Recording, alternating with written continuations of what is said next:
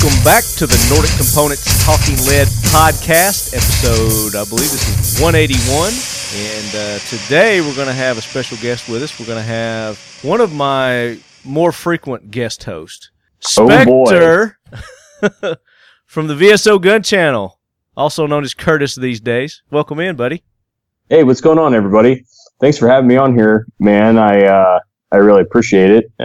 You and I have been hanging out quite a bit the last couple weeks. We have, and we got more hanging out to do in the upcoming weeks. Yeah, I know.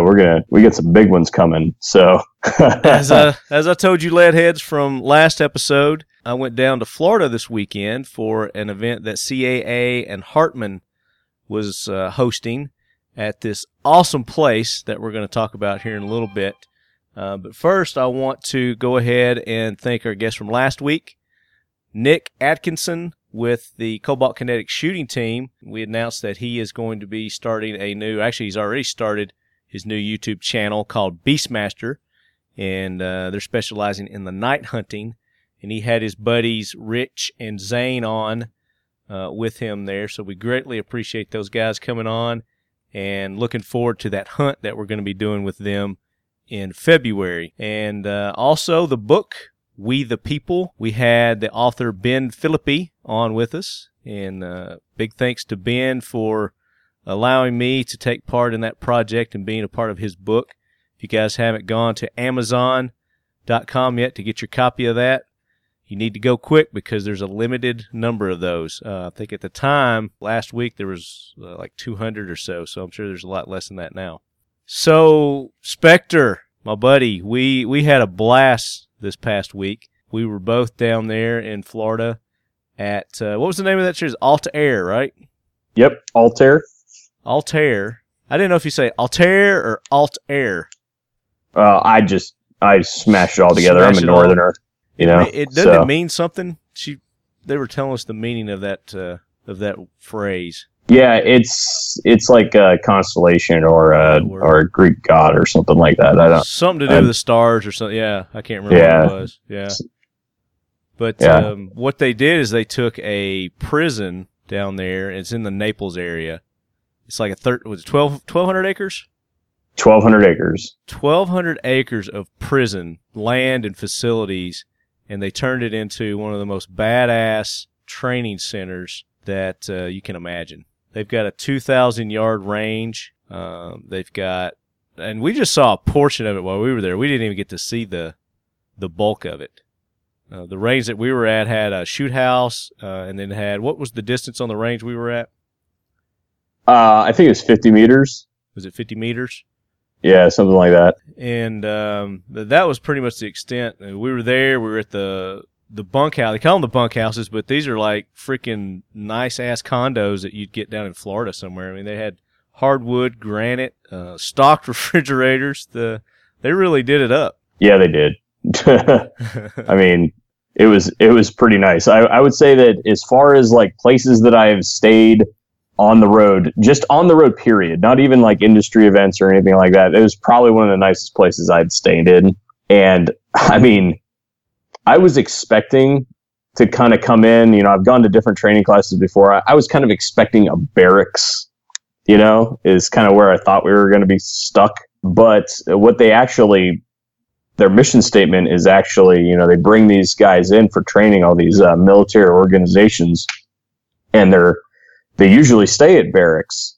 And, you know, these guys are away from home so much that they wanted to create a semblance of home for these guys while they're there training that they don't normally get throughout the year. And I would say that I felt right at home. The bed I slept on is nicer than the one that I sleep on now. Yeah, so. I was about ready to say, I didn't want to come home, you know. It was that nice there. So I think they might be overdoing it a little bit. They're not going to be able to get rid of the guys once they get them there. Yeah, I could agree with that. And then they had the mess hall area, which was probably 3 miles from where we were staying, so we had to shuttle to it each day. So let's just kind of go through what our day consisted of real quick. And we're going to have another show to where we're going to have Mikey on, and we're going to have some of the other riders and people that participated in the training on the show with us, but we're kind of going to do a little warm-up to that with this show. But so what we did was each day we started out, I guess we ought to talk about what the purpose of it was first, right? Yeah, that's probably a good place to start. Yeah, so CAA had their micro-roni there, and that was there. Basically, when they're setting up these training scenarios for us to get hands-on with the CAA Roni and the Hartman MH1 Optic, which you've seen our videos that we've done on those on YouTube, and you've heard Mikey on the show before talking about them. So this was my actual first time to get hands-on with both of those products. Curtis, you may have had some prior experience with those, I'm sure. Yes, I've had some opportunities to shoot both the Hartman Optic, the MH1, and the Micro Roni before the event, so I was fairly familiar with them.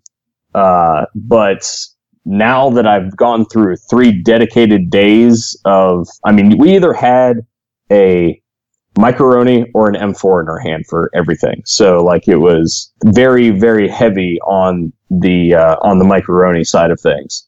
And I'm intimately familiar with the weapon system at this point in time. Right. Yeah. So that was the main purpose of this course. Not only that, but they wanted to teach us how the Israeli military trains. So they had, Mikey, obviously former lieutenant colonel of the IDF, brought in some other some of them are still active though, right? Some of these guys were still active in the IDF. Yeah. Right? So he brought in, was it 4 instructors? A total of 4 plus himself, I do believe. Plus himself. One was not IDF. He was a military, U.S. military guy. I believe he was former Green Beret. Aaron? Yeah. Aaron was. I was trying to record a whole bunch of data at that time, and I missed exactly what it was. Yeah. Yeah, missed exactly what it was. I feel kind of bad, but I was pretty busy trying to capture everything. Yeah. It was a lot, but we started from 6 in the morning and we went till like 9 or 10 in the evening. It was day shoots, it was night shoot, and then they'd pretty much just dump us off at our condos there, and we would pretty much veg, but it was non-stop from morning till night.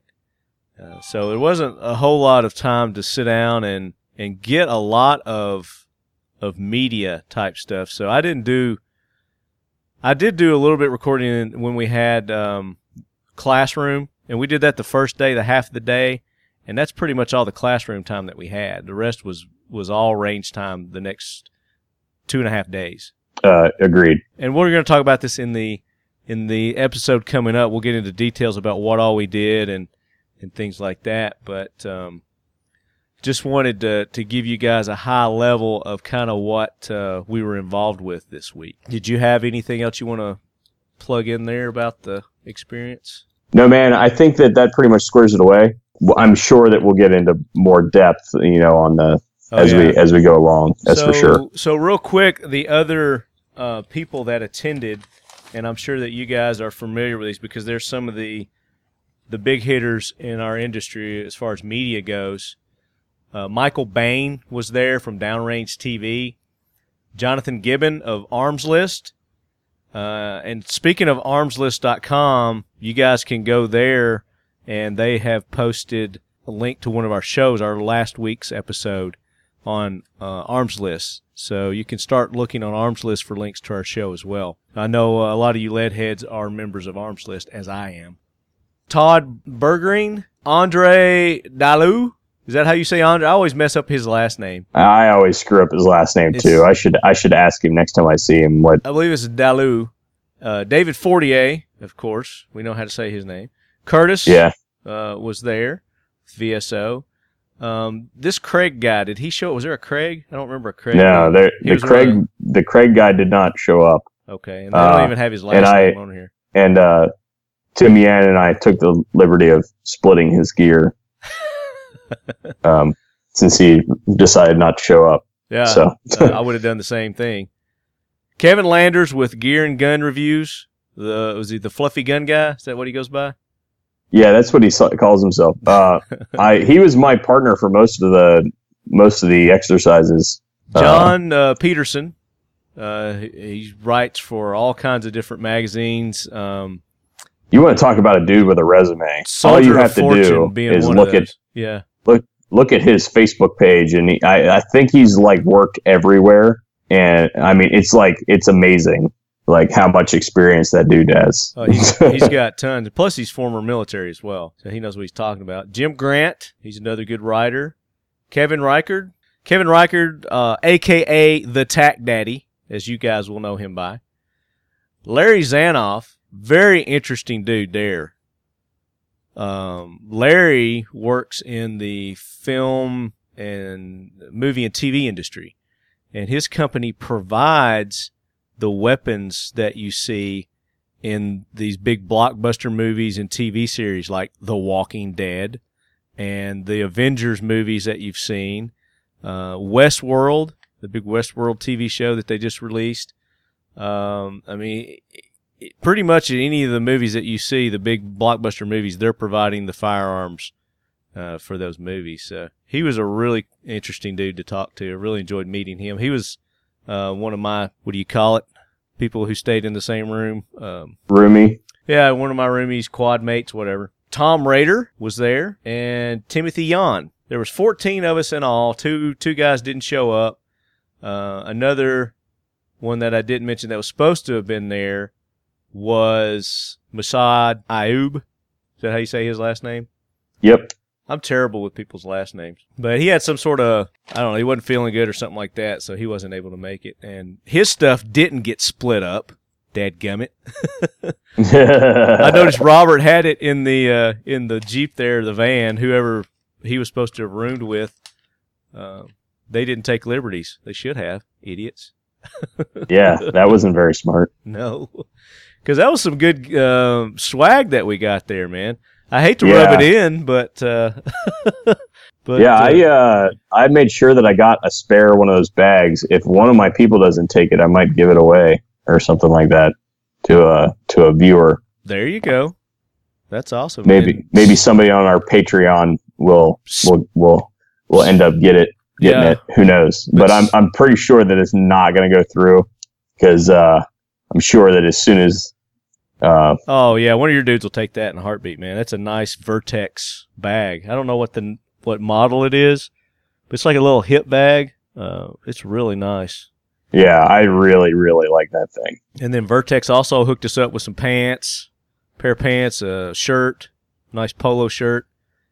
And the Vertex stuff was actually kind of difficult. I've used Vertex stuff in the past, and I really like that stuff. Mm-hmm. But when you're buying their pants, they run narrow. Yes. Right? Yes, they do.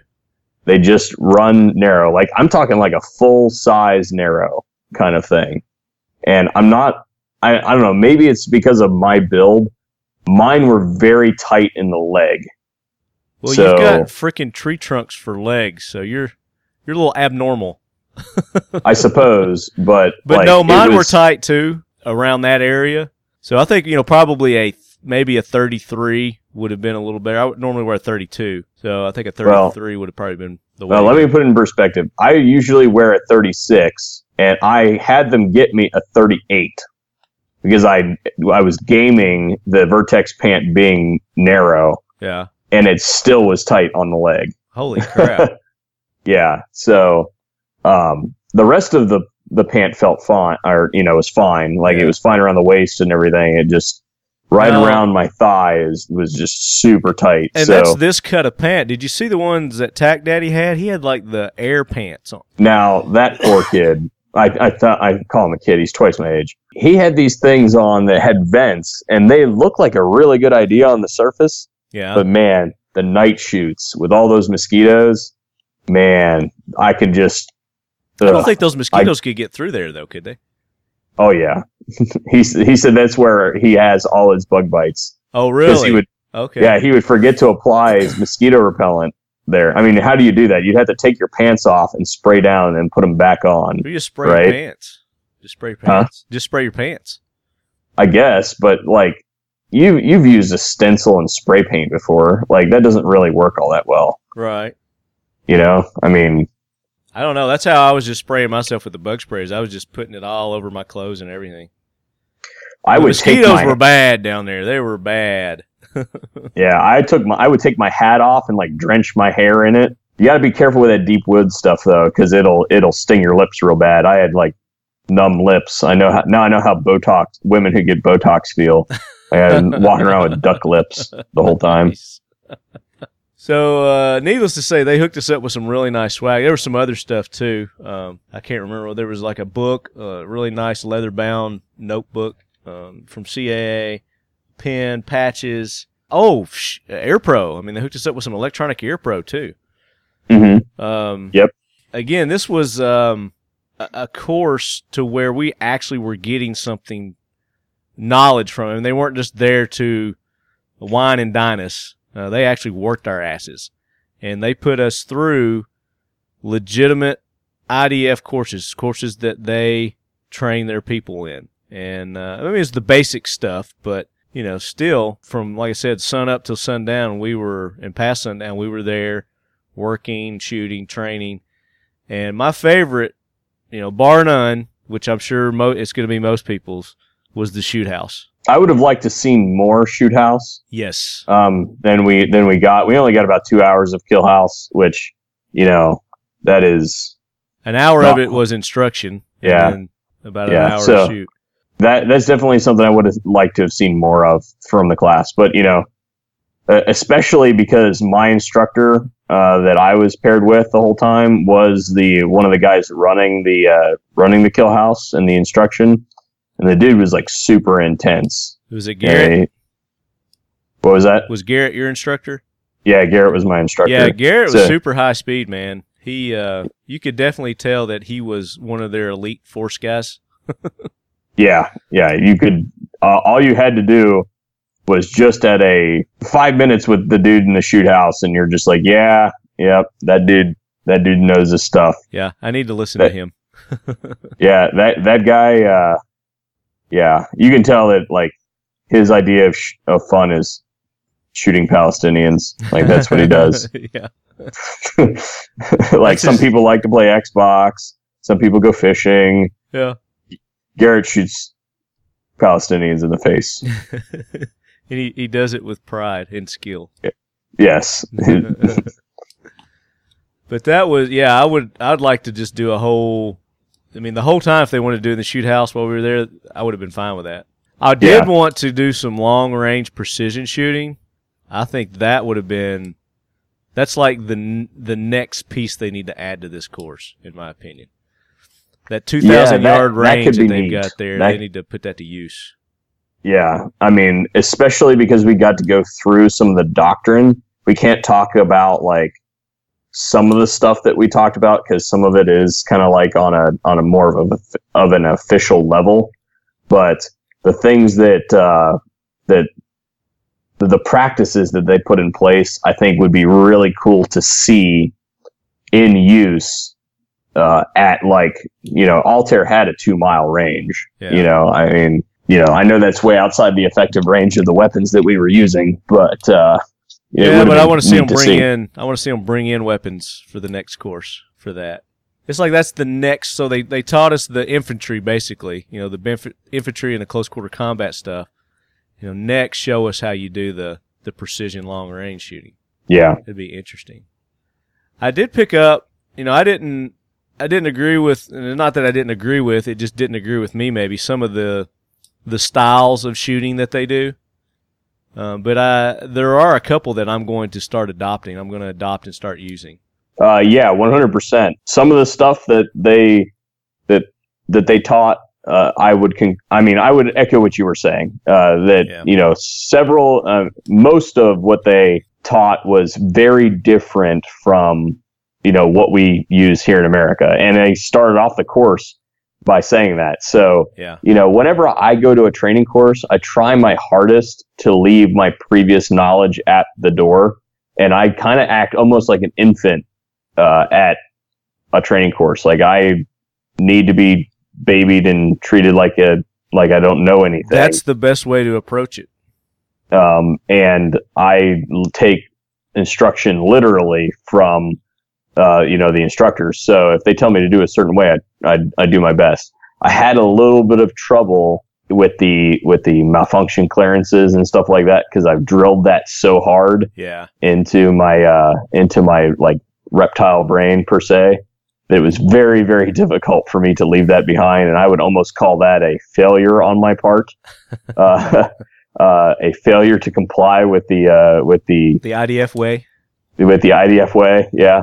But back to the positions, their prone position is far superior to our prone position. Yeah, I agree. And so is their sitting position. Yeah, I agree. It's a lot more stable. Yeah.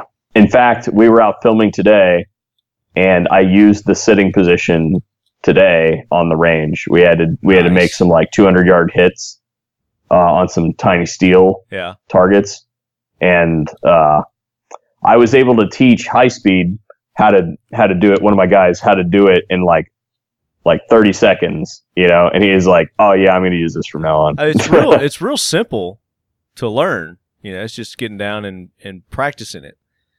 So real quick, explain to our listeners that the sitting position.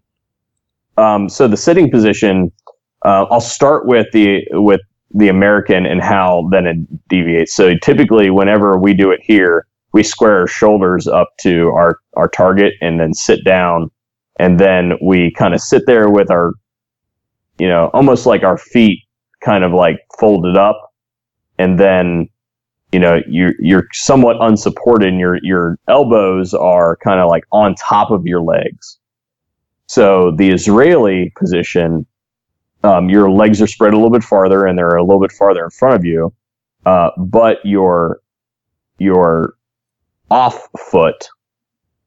So if you're shooting right-handed, your left foot is like right in line with the target, and your elbows go on the inside of your legs, and your legs can then provide pressure in, and your elbows pressure out. And you're sitting at a 45. Yes. To the target. Yeah. So I didn't say that very well. So you're at a 45 to the target, and your front leg or your left leg, if you're shooting right-handed, would be in line with the target and the rifle. There you go. And then you go with your 5 points of contact, right? Your shoulder, your cheek, your hand, your right hand, your left wrist or forearm is in contact with the magazine, and then your left hand is on the forend. So you lock that thing down, and it's really stable. Yeah, it is. Now, you went with the side, the elbow to the side of the knee? You didn't put the magazine into the knee like some people were doing? Some people were doing forearm, into the forearm, wasn't it? Is that what it was? Magazine into the forearm. Yeah, magazine in the forearm. Yeah, some people were doing it that other way. Yeah, it's hurt. That's too. I tried it that way, and I was like, no, that's not for me. I found I actually never even tried it that way because I sat down and got into the initial position that I described, and it was so comfortable. Yeah, that I was like, yeah, there's no way that anything could be more comfortable than this. So I basically just ran on that the rest of the time. So the prone is the one that I think really is a game changer for me as far as my, the precision shooting is going to go. And it's very similar to what we're talking about with the sitting position. And you guys have seen the video that I did with the Zeus system that Mikey developed. Well, he actually had 7 of those there for each group. We got to use the Zeus training, precision shooting mat, I think is what he calls it. Yeah. Zeus stands for 0 under 80 seconds. Right, 0 under 80 seconds. So it's designed to teach a soldier the Israeli shooting position in prone. And it's at a 45, so your gun is pointed at the target, then your body is at a 45 off of your rifle, off of your weapon.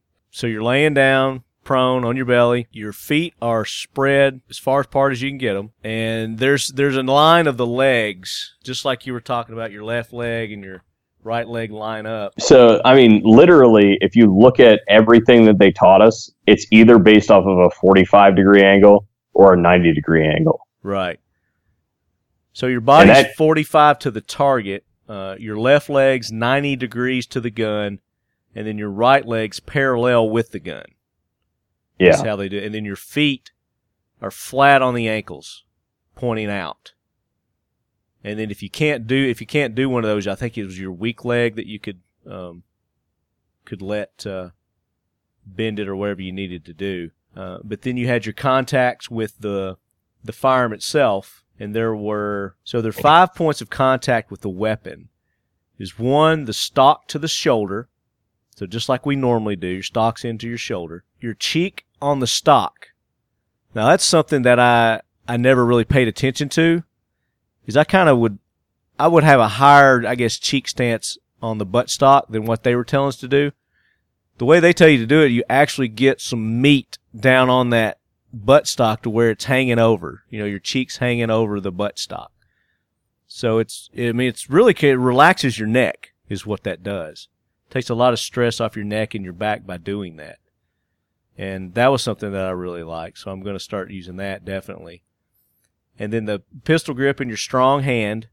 So you pop it into the meat between your pointer finger and your thumb. And then your weak hand, forearm, is against the magazine. And what they mean by that is to be able to do that is you're basically locking that in. You're twisting it in by rotating your wrist with your forefingers above your thumb on the forend until it touches that magazine. And with that buttstock on your shoulder, your cheek down like that, that just locks the weapon in place, and it's virtually impossible for it to be moving left or right at that point. Yeah, I mean, and they went into, I mean, he spent an hour talking about the various directions that the forces come from different parts of the body, and how that all integrates into locking the weapon system into place and making it very, very stable.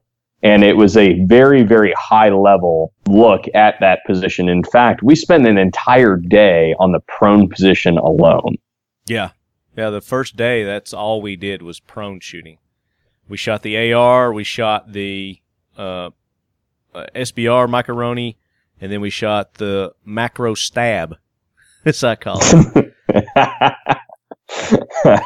Which is the macaroni with the stabilizing brace on it. Yeah.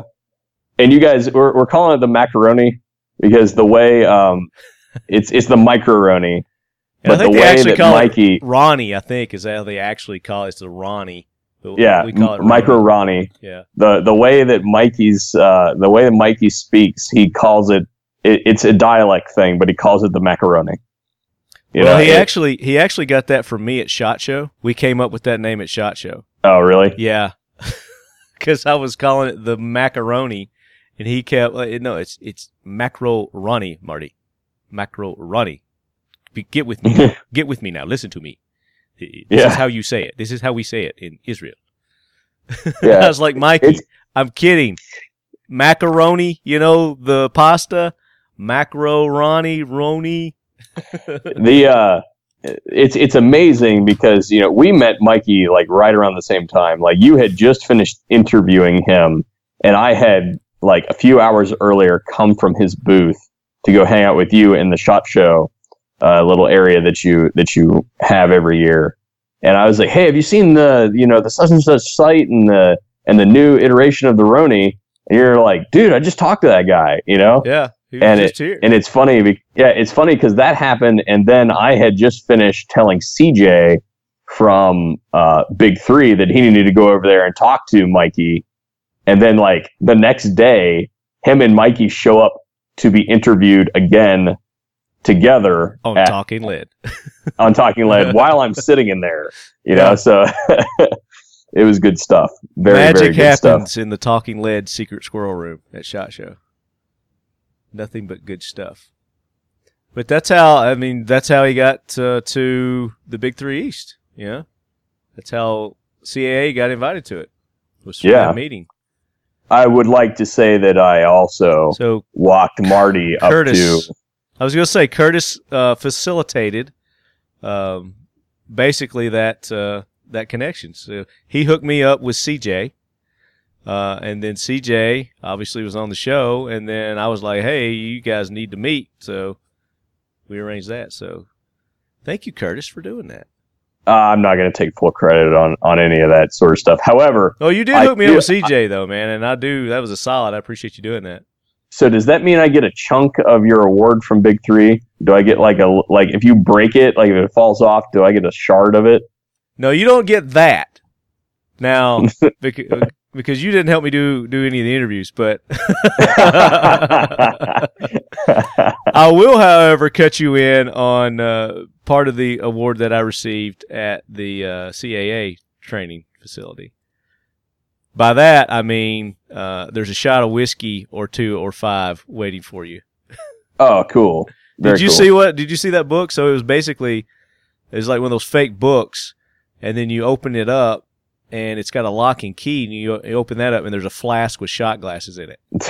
It's the Three Musketeers is the faux book that it looks. It's like a leather-bound Three Musketeers book. It was pretty cool. So Mikey gave me one of those lockable books. Mine was the Torah, right? Sweet. But it didn't have anything in it except for the key. So you got the upgrade. I was like, oh man. I was a little disappointed because it didn't have anything in the flask, but oh well. Well, it wouldn't have had anything in the flask for long anyway. That's right. It would have been down before we got on the bus to go back to the airport. That would have been a nice little thing to have for the ride back to the airport, because it's like a almost 2-hour drive back to the airport. Yeah, I told people, we flew into Naples, and then we flew into Fort Lauderdale, and I was like, they're like, well, how was Fort Lauderdale? I was like, oh, actually, we were in Naples. And they're like, wow, we really like Naples. And I was like, we weren't in Naples. No, we were in the swamp.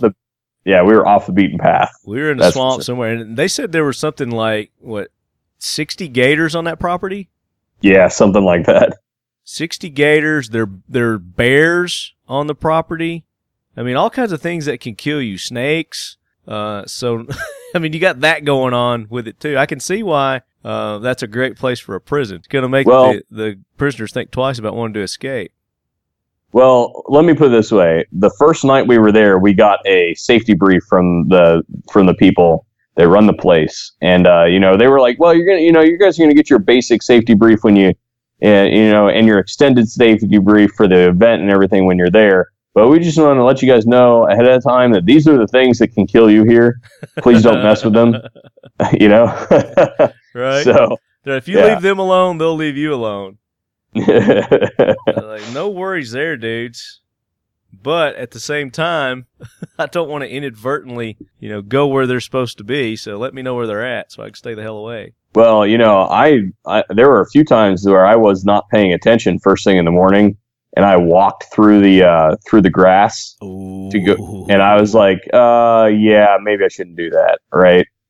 Like, I turned my light on, like, I would take like 2 or 3 steps in the grass, and I would stop and turn on my light, and I'm like, yeah, this is probably best. And I was even hesitant about going to the laundry room, because it was detached from the condos, but it was like a carport area, and it was just over there in the next little building over there, but it was toward the back of the building where all the big tall grass was. So on my way, I mean, I was very alert and aware, had my flashlight, flashing it everywhere, and I would run across and slam the door behind me, and I'd run back into the condo. Wow.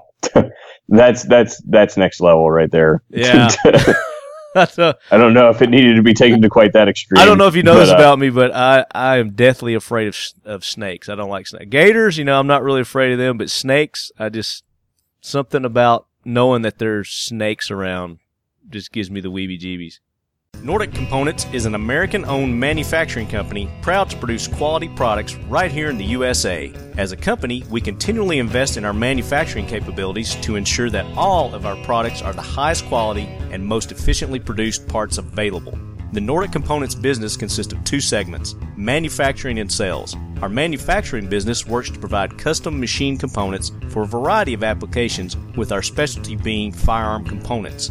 The sales business produces lines of branded firearm accessories to enhance and elevate the shooting experience. We are a company owned and operated by individuals devoted to shooting sports, and many of us shoot competitively. We attend and sponsor a number of events around the country each year where we listen to you, the consumer, and are proud to say that all of our firearm components are a direct result of your input. As a firearms accessory provider, our aim is simple: provide shooting enthusiasts with innovative products of uncompromising performance and reliability.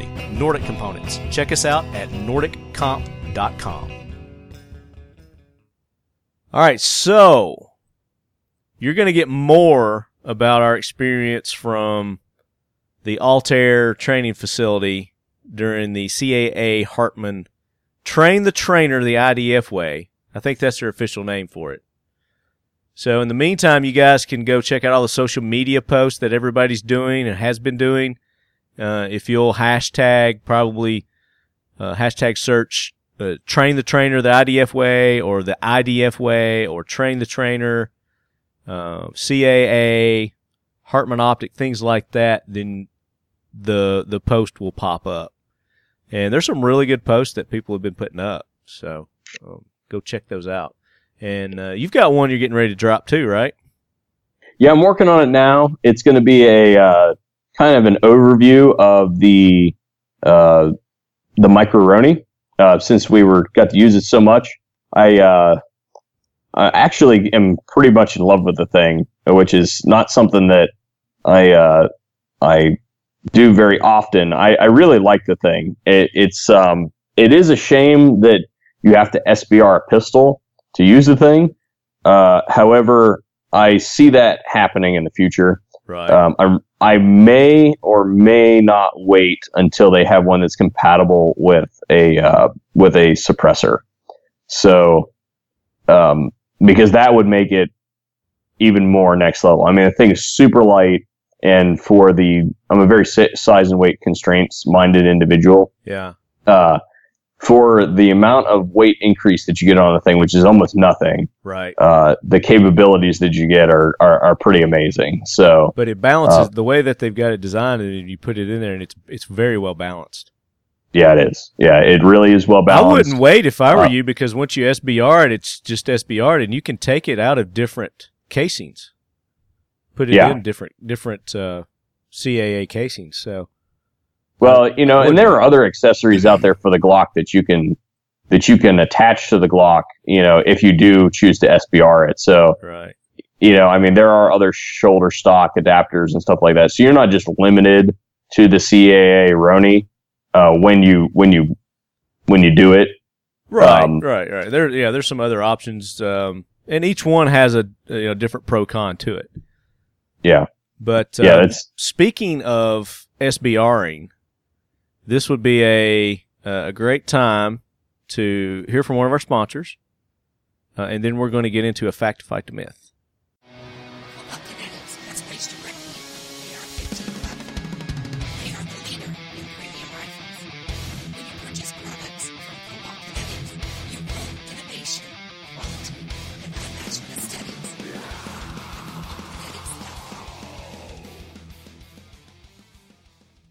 Now it's time for the Talking Lead Fact to fight the myths. All right, so as we were talking previous about the macaroni,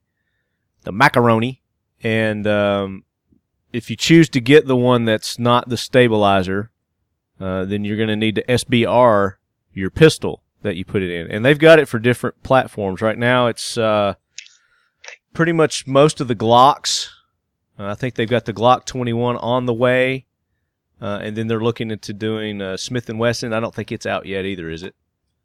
I believe they have one model for the Smith available. I know that they have a SIG variant that is ready to go. Yeah. What I really want is the did you say the 10 millimeter Glock, the long 21, slide 10 millimeter Glock? Yeah, the 21. Yeah, is that the designation of that? See, I don't know. I'm supposed to know that sort of stuff. I lost track of the Glock models a long time ago. Maybe that's the 45. 21's the 45. So the 10, I can't remember which one the 10 is, but like you said, they do have a model that's coming for that. Yeah, I want one that has the long slide 10 mil, that is cool for the long slide 10 millimeter, which I believe is the same one that the Glock 21 fits in. So I believe it's built on the Glock 21 frame. So there you go. Maybe the 21 is the 10 also. Yeah. So we should confirm that, but I'm pretty sure that that's what they said. We'll confirm that next week's show with Mike. Yeah. I mean, I could see, especially if they have one that's compatible with a suppressor, shooting some Freedom Hush 40, or some Freedom Hush 10 millimeter out of that thing. Yeah. Yeah. I mean, that would be where it's at. Plus, you get the long slide on the Glock. I mean, of course, we know the longer the barrel, the more accurate your shots are going to be because you're getting more velocity out of it. So adding that with the adapter, the macaroni adapter, then you're going to get some good accuracy out of that. Yeah, that's for sure. Accuracy. So you recently got a post on your Facebook page? Yeah. So concerning SBR and so ATF. Yeah, so what happened was I posted a photo of our macaroni that we were using. We named it Team Ramrod while we were there, so it didn't get mixed up with anybody else's. But I posted it on our Facebook page, and somebody was their comment was they were hesitant to buy one. They really wanted one, but they didn't want to SBR their Glock because it was their favorite handgun. And I asked them to kind of flesh out what that meant. What his concerns with SBRing a Glock were. Mm-hmm. And for everybody to understand what that means is when you are making a firearm, you have to fill out a Form 1 with the ATF. So what that is it registers the firearm with them as an SBR. You pay your $200 tax, and then when that's approved and it goes through, you then have the ability to put any accessories on it that would be strictly related to it being a rifle, like the Micro-Roni. So there were two things that went into that. One, an SBR cannot be transported across state lines without the proper forms being filled out with the ATF. There's a form that you fill out, once a year that says where you're going to take it and when across state lines. Turnaround time is relatively quick on those particular forms. It's not really that big of a deal, but you have to know in advance that you're going to go somewhere. This is a pain in the butt. The other question was on can you concealed carry your Glock after you turn in a Form 1 on it? And because it's no longer a pistol, it's a rifle at that point. Yeah, it's now a rifle. So the question would basically be, does taking it out of the Micro-Roni back convert it to a pistol? And after doing a little bit of research and talking to some people, that are very knowledgeable on the topic, we kind of came to a consensus that no. Well, actually, it's an ambiguous answer. So it would depend on your state law at that point in time. So once you convert a pistol to a short-barreled rifle, it remains a short-barreled rifle. Period. End of story. So that means that if you live in a state where you have a concealed handgun license, a CHL, then you are more than most likely not capable of carrying that firearm anymore as a concealed weapon. There are lots of different types of permits that allow you to carry a concealed weapon.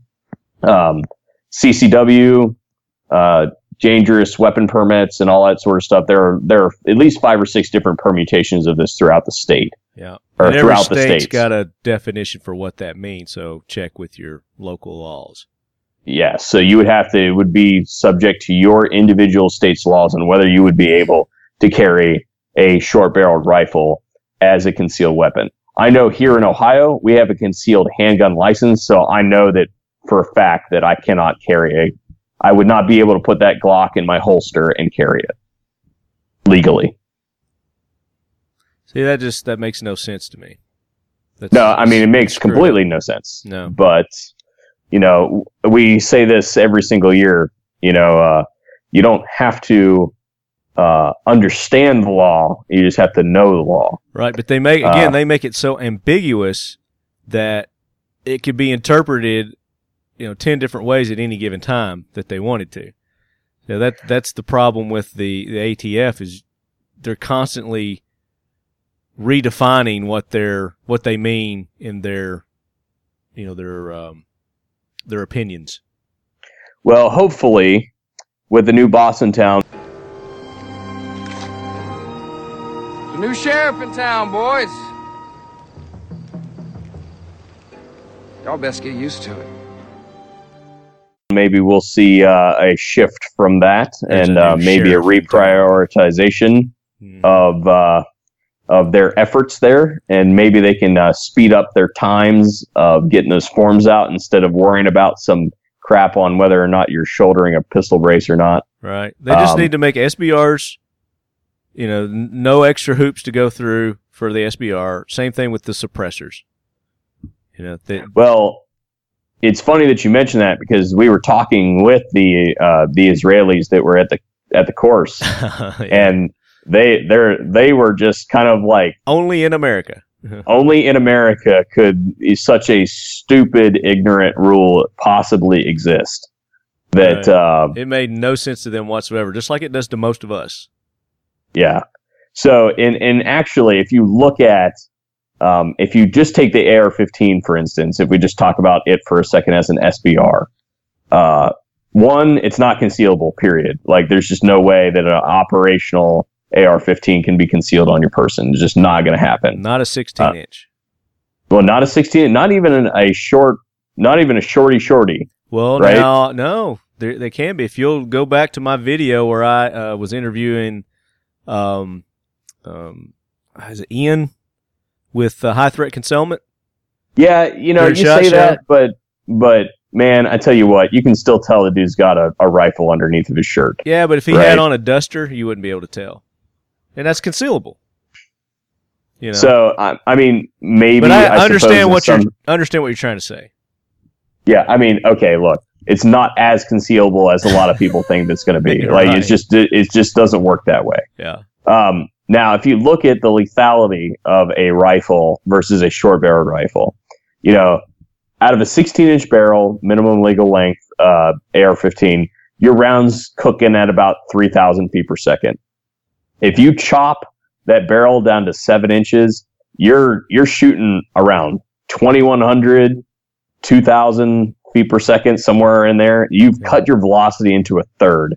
And if you look at the energy equation, E equals mc squared, E being energy, M being mass, and C being the velocity, you'll notice that the C is squared.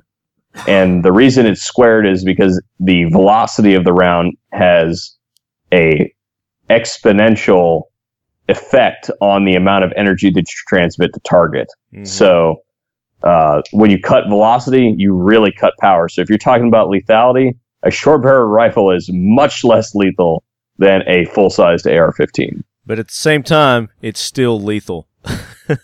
Oh yeah, no joke. It's still lethal. If you sit there at the same distance with those two rifles and shoot into ballistic gel, they're both going to do devastating damage. Yeah. Oh yeah. So it's stupid that they're trying to, regulate SBR over a rifle.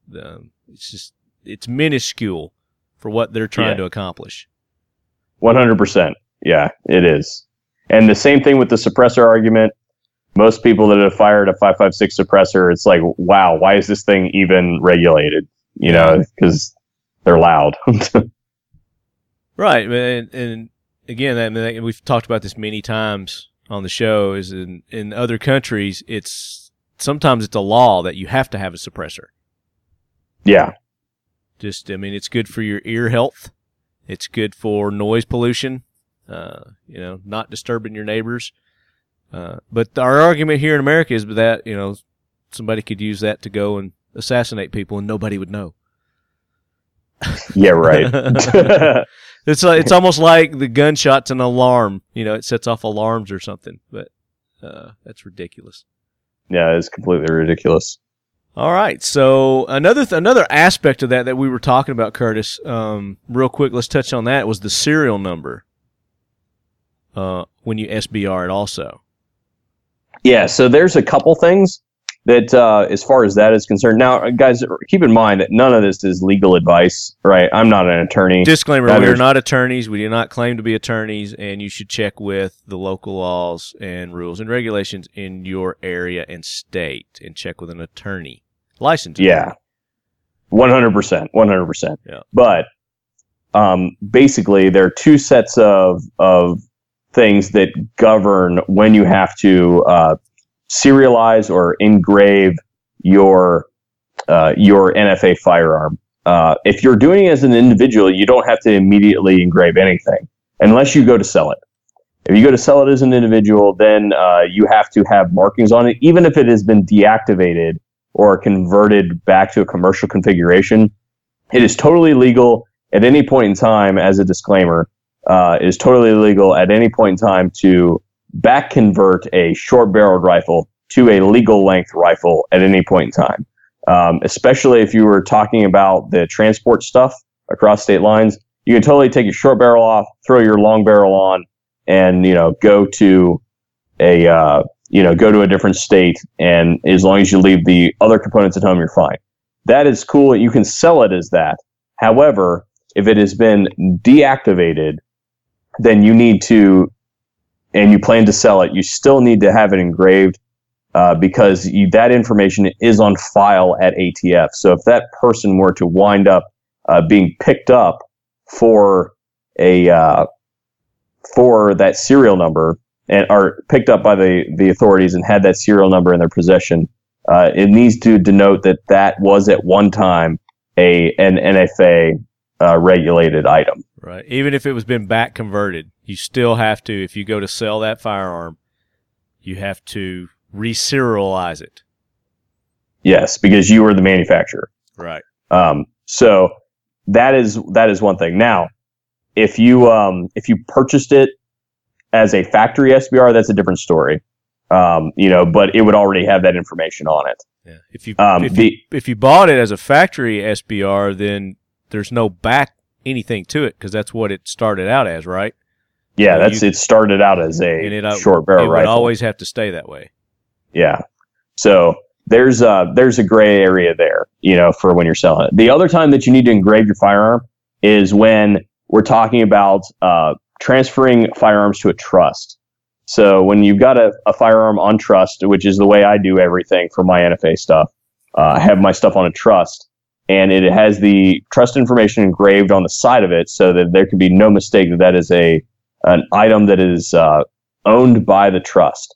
And what that also allows to happen is the trustees of the trust are very easily able to gain access to those items and use them for their purposes without any other excessive regulation. Where you cannot do that with an item that is personally owned. And of course, that also applies to successor trustees and things like that. If you were to pass away, it makes that transition of the property seamless, as opposed to property being held in ward and other things like that. Should you pass away. Very good. There's an article about this on thetruthaboutguns.com. It's by Nick Leghorn. I don't know if that's his real name or not. January 29th, 2016. It says, do you need to engrave your Form 1 SBR? That's got some helpful information in it. Again, I don't think this guy's an attorney either, so you always want to check with your local laws and rules and regulations. Yes. Disclaimers. Yes, because not all states are the same too. Because you have the federal regulations and then you have state regulations that you also need to look at. So there may be some things in your state that you need to check out. Can't they just leave us alone? God dang it! again, hopefully with some new management in there, then right. Yeah, some of this stuff will loosen up a little bit, but we won't get it done if we don't push. Very so good. The fight, guys, I hate to put it this way, we've been fighting for 8 long years. I know we're all tired and wore out, and we just kind of want to sit back and just kind of enjoy the fact that, perhaps we won't have to, fight for our rights. Can't let your guard down. Cannot. You can't let it down. The fight. Don't get comfortable. The fight did not end on November 8th. The fight was renewed. Yeah, so it was just it was just upped. Yeah, we shifted from defense to offense now, people, and we need to take some ground back because they're going to come back around, right? And if we have ourselves in a better situation when they come back around, perhaps we won't have to worry about things quite as badly as we did for the last 8 years. That's right. And make sure you go out and get trained. Get your training. Never stop training. Yep, I went to several courses this year. I think I attended 8 courses this year. Dude, 8 different you tore courses. It up. Nice. Yeah, it was a lot of fun. A lot of fun. Learned an extreme amount, and I look at who I was and how my brain worked around training in firearms and conceptualized violent encounters and stuff like that, and stress-filled situations. And then I look at where I'm at now, and it's just like I don't even know that guy, So the value of quality training from reputable instructors is just severely underrated in our industry, and I highly, highly suggest that you seek those people out and go visit them. And if you guys need some tips or advice on who to seek for that training, you can get in touch with Curtis over on his Facebook page at VSO Gun Channel. And, of course, you can always hit me up on our Facebook page at Talking Lead, or you can email me at talkingled@gmail.com, and we will definitely steer you in the right direction. Somebody good quality trainer in your area. Another thing that I wanted to talk about real quick, we're getting ready to wrap this up. We actually went a lot longer than I was anticipating. I was going to cut in another Big 3 East interview, but we filled the time here, Curtis. Good job. What can I say? I'm a loudmouth, long talker, long-winded dude. I mean, we could still be talking about the CAA training course that we took, but we got to cut that short because we're going to be talking about it next week. But so The Walking Dead, and I know that you're not caught up on your episodes, so we have to be vague on this, which is probably good because a lot of the listeners probably aren't caught up on it either. But the season 7, which is what we're in right now, mid-season finale, there's something in there that's related to this next. I guess it might be a fact to fight to myth, or it could be fact. But it's something that Curtis and I are going to work on between now and the next few episodes. Hopefully before the next Talking Lead airs, or the next Walking Dead airs. But we're going to test the theory on, and I'm not going to say anything about the show, but whether a baseball bat can stand up to a 9mm round. And that's all I'm going to say about it. Yeah, we're going to have to test this. We're going to, I kind of know what's going on because the internet sucks, right? Like there's spoilers out there everywhere. It's like, this is actually being filmed on the day that Rogue One, the Star Wars movie, came out. And I already know like half of what the movie, I'm the opposite. If I see anything that remotely looks like it's going to talk about a movie that I've not seen yet, I will steer clear of it because I do not want to know. Yeah, I know. So, but The Walking Dead has so much proliferated and inundated our culture these days that it was very, very difficult for me to not find certain things out. So, as far as the baseball bat versus the 9mm thing is concerned, I'm somewhat on the fence on whether that would happen the way it did. Yeah. And it definitely would have been different on the receiving end. As it definitely would not have just stopped in the bat. Right. All right. There's And it's just a wooden no bat. way. We're talking about a wooden bat here. It's not an aluminum bat. Yeah. So what we'll be determining is whether or not it goes through the bat, how far it launches the bat back, and whether or not it shatters the bat, which, depending on what kind of ammo we're shooting, I'm going to bet it's going to shatter the bat. That's my guess. It's going to shatter and it's going to go through.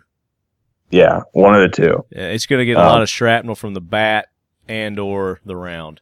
Yeah, so we're going to be playing Mythbusters a little bit. Yeah. So you can probably expect to see Marty over on the VSO Gun channel, and hopefully in the coming month or two. Absolutely. We can get something done. We're going to get out in the frozen tundra, and we're going to test this for you lead heads. Yep. And I think we should probably maybe for the podcast that we do get Larry involved, since they provide the firearms for the Talking Lead. That would be cool. Yeah. You mean for the Walking Dead, not the Talking Lead? Yeah. They stole it from me. Yeah, but that would be actually very, very cool. I would really like to see Larry come in on that episode. Yeah, that would be fun. Or maybe we can convince him to come up to the range too and do the video. Ooh, I don't know. We'll see. Nah, man, flying. He's in Cali. He can bring the actual gun, the actual prop gun that they use. That would be cool. That would be really cool. But again, there's some logistical concerns. You don't want to get people's hopes up here. Oh, I know. But maybe he's doing a film nearby. Maybe. Who knows? I mean, he's done the John Wick films. He's done, I don't know. I mean, it's like all Hateful Eight. He's done like old movies, like real. He's been doing this for years and years and years. So he's the guy I'm going to get on the show. He's very interesting, and you guys are going to enjoy that. But I know you've got a date you got to get to, brother. You got to take the VSO Mud Girl out for some pizza. Yes. So it wasn't real quick on Larry. Wasn't he in the IDF too? Yes. Yep. Larry he totally was in the IDF. So he was like, when you go to an instructor level course, right? They'll try to mess with your head a little bit and give you some off the cuff things, and here in America they have to like whisper in the shadows. They were just totally like just talking in Hebrew, like right in front of us, probably making fun of us. Yeah. And we would have no idea what they were speaking. So no, they did that a lot. Yeah. Yeah, but they couldn't do that too much because Larry, he was standing right there and he could hear everything that they were saying. Yeah. But he's one of the Brotherhood, so he ain't gonna say nothing, Yeah, exactly. You could see them say something, and you could see him stand there and laughing. Right. When they, Yeah, but that said, man, you're 100% right. I need to get on the road. So again, thank you very much for having me on. Thank you very much to the Talking Lead audience for putting up with my crap for as long as you have. It's always good to be on here with you guys, and maybe we'll see you over on our side. Absolutely. For some good times. You guys make sure you go check out Curtis over at the VSO Gun channel. He's on YouTube. He's on Full 30. Probably want to go to Full 30. That's a better platform to watch it. But where would you prefer they go? Both? I would, I'm a very big advocate of Full 30 because YouTube has made it very clear that they don't like us. Okay, they don't want us there. They do community. Things to expressly discourage us from continuing to work in their space. And while it's really important that we maintain an audience there, we do a lot on YouTube. The platform has evolved quite a bit, and it's very important that we not abandon that voice on YouTube. But that said, Full 30 is a superior place. We want to continue to build that place, but it's two-faceted. One, you need to support Full 30 for what it is. It is the YouTube of guns, right? Yeah. That's very, very important. But then you also need to go over and subscribe to us on YouTube to stick it in the eye of the man. Stick it in the eye of the man. That's right. Now, who is the contact over there if people wanted to give comments and feedback about Full 30. They wanted to give their feedback about Full 30. Is there a link there that our leadheads can go to? I'm not sure like actually on that. But if it's a question about like a comment about like the user interface or how to improve the platform, all you have to do is leave a comment on one of our videos, and I am on a discussion forum with the Full 30 creators on Facebook. It's a secret group. Okay. And whenever I see something like that come across, I post it over there. Okay. So here's what you do, Leadheads. You're going to go to VSO's channel on Full 30, and you're going to go there and you're going to say, "We want Talking Lead on Full 30." So, go do that today. Do it now and do it in full force, Leadheads, because I want to be on Full 30. All right, Curtis. Cool, thank you for being on. And real quick, I want to thank our sponsors, Nordic Components. Check them out at nordicomp.com. The 308s are still on their way. They're not out yet, but you've seen some posts that we've done, some new products that they've got. So make sure you go check them out, nordicomp.com. Use the Talking Lead discount code. That's Leadhead. Cobalt Kinetics, cobaltkinetics.com. We talked about them last episode with Nick. They've got a lot of awesome things going on and coming up in the near future. multicampattern.com. You guys saw my new Palladium multicam boots that I got. I posted some pictures on social medias of those. Very comfortable, and they've got all kinds of different colors there at Palladium to get your multicam boots. Glock, the official carry of Left Hand at Talking Lead. Yep, that's me. And I'm rocking the Glock 23 and the 27 as my personal carry. But then, of course, I like shooting all of their models. 19 is awesome. Is that what you have, the 19? I have a 17, a 19, and a 26. There you go. I run the whole spectrum because you never know when you need to upgrade firepower. That's right. Frontier Tactical. Check them out at frontiertactical.com. They have a new spokesperson, which hopefully we're going to be getting on the show here very soon. Gary O'Neill, former Special Forces. So he's got a book out. It's called The American Warrior. It's the true story of legendary Ranger Gary O'Neill. So hopefully we're going to have him on soon. I am in the process of reading that book, and so far it is very, very intriguing book. It's a really good book. Keltec, KeltecWeapons.com. I'm going to try to get Chad on. He's had a lot of travels here lately, so we need to get caught up with Chad and see what the latest and greatest is with him, and maybe he'll give us some insight onto what's going on for the SHOT. But we'll definitely have him on at SHOT Show if we don't get him before then. Modern Spartan Systems. For all your lube and gun cleaning needs, check out modernspartansystems.com. X-Steel Targets. The best, most affordable AR-500 steel targets on the market. Check them out at xsteeltargets.com, and they can even custom make you some AR steel targets. X-Steel Targets. Oh, another big sponsor of the event that Curtis and I went to, which is also a member of VFOB, which Talking Lead is a member of, Triumph Systems. They provided a lot of the targets that we were shooting at this week with the pop packs, the threat down targets, and the pivotal targets, which they had some set up in the shoot house. So make sure you guys go check them out, support them, veteran-owned company, TriumphSystems.com. Mission 22. Is there something you want to mention about what you got coming up with Mission 22, Curtis?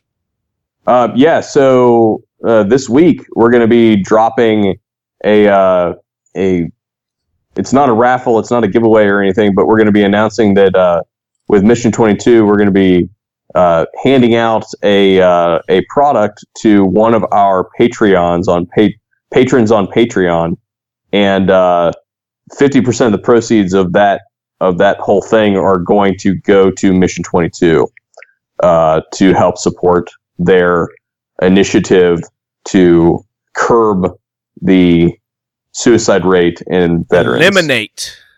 We're working to eliminate that. 22 veterans a day on average commit suicide, and that is unacceptable. And their mission is to bring awareness to the public that this is a problem that needs to be addressed and dealt with. We don't need to leave it in the hands of the government. This is something that we as a society can take charge of and help these men and women that have dedicated their lives to protecting our lives. Mission22.com, and then make sure you go to Curtis's Patreon account. Where's that at? Where can they go for that? Well, we'll be dropping a video on it on Tuesday. Okay. And they'll be able to see that video. December and the 20th, it'll have all the right? details. Tuesday, December the 20th? Yeah, Tuesday the 20th. Okay. They'll be able to go to the VSO Gun channel. It'll be the video released on Tuesday on either our Facebook page, our YouTube channel, or on Full 30. You'll be able to go to all three of those sites. It'll be on the top. We'll be talking about the product we're going to be giving away, as well as information on how you can help Mission 22. There you go. And then Sheepdog Impact Assistance, sheepdogIA.org. Go there and check out what all they have that you can do to help fund their missions across our nation in disaster recovery. They travel all over the nation when there's disasters like we just recently had here in Tennessee, the Gatlinburg or East Tennessee wildfires, the floods that have been rampant here in several of our states and cities.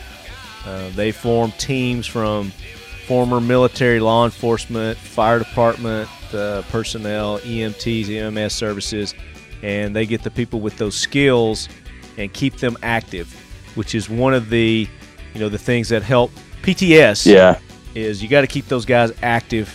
They've got that instinct to serve and protect. And once they retire, a lot of them just, kind of sit on the porch and wither away. This is a great way to, get them out, keep them active, and serving and protecting. So, sheepdogIA.org. Check them out.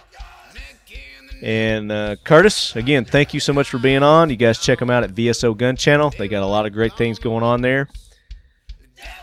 As always, lead heads, keep your loved ones close. And your firearms closer. And Merry Christmas to everybody. We'll probably take a few weeks off from our normally scheduled programs, but I will be dropping, hopefully, the remainder of our Big 3 East shows. So stay tuned.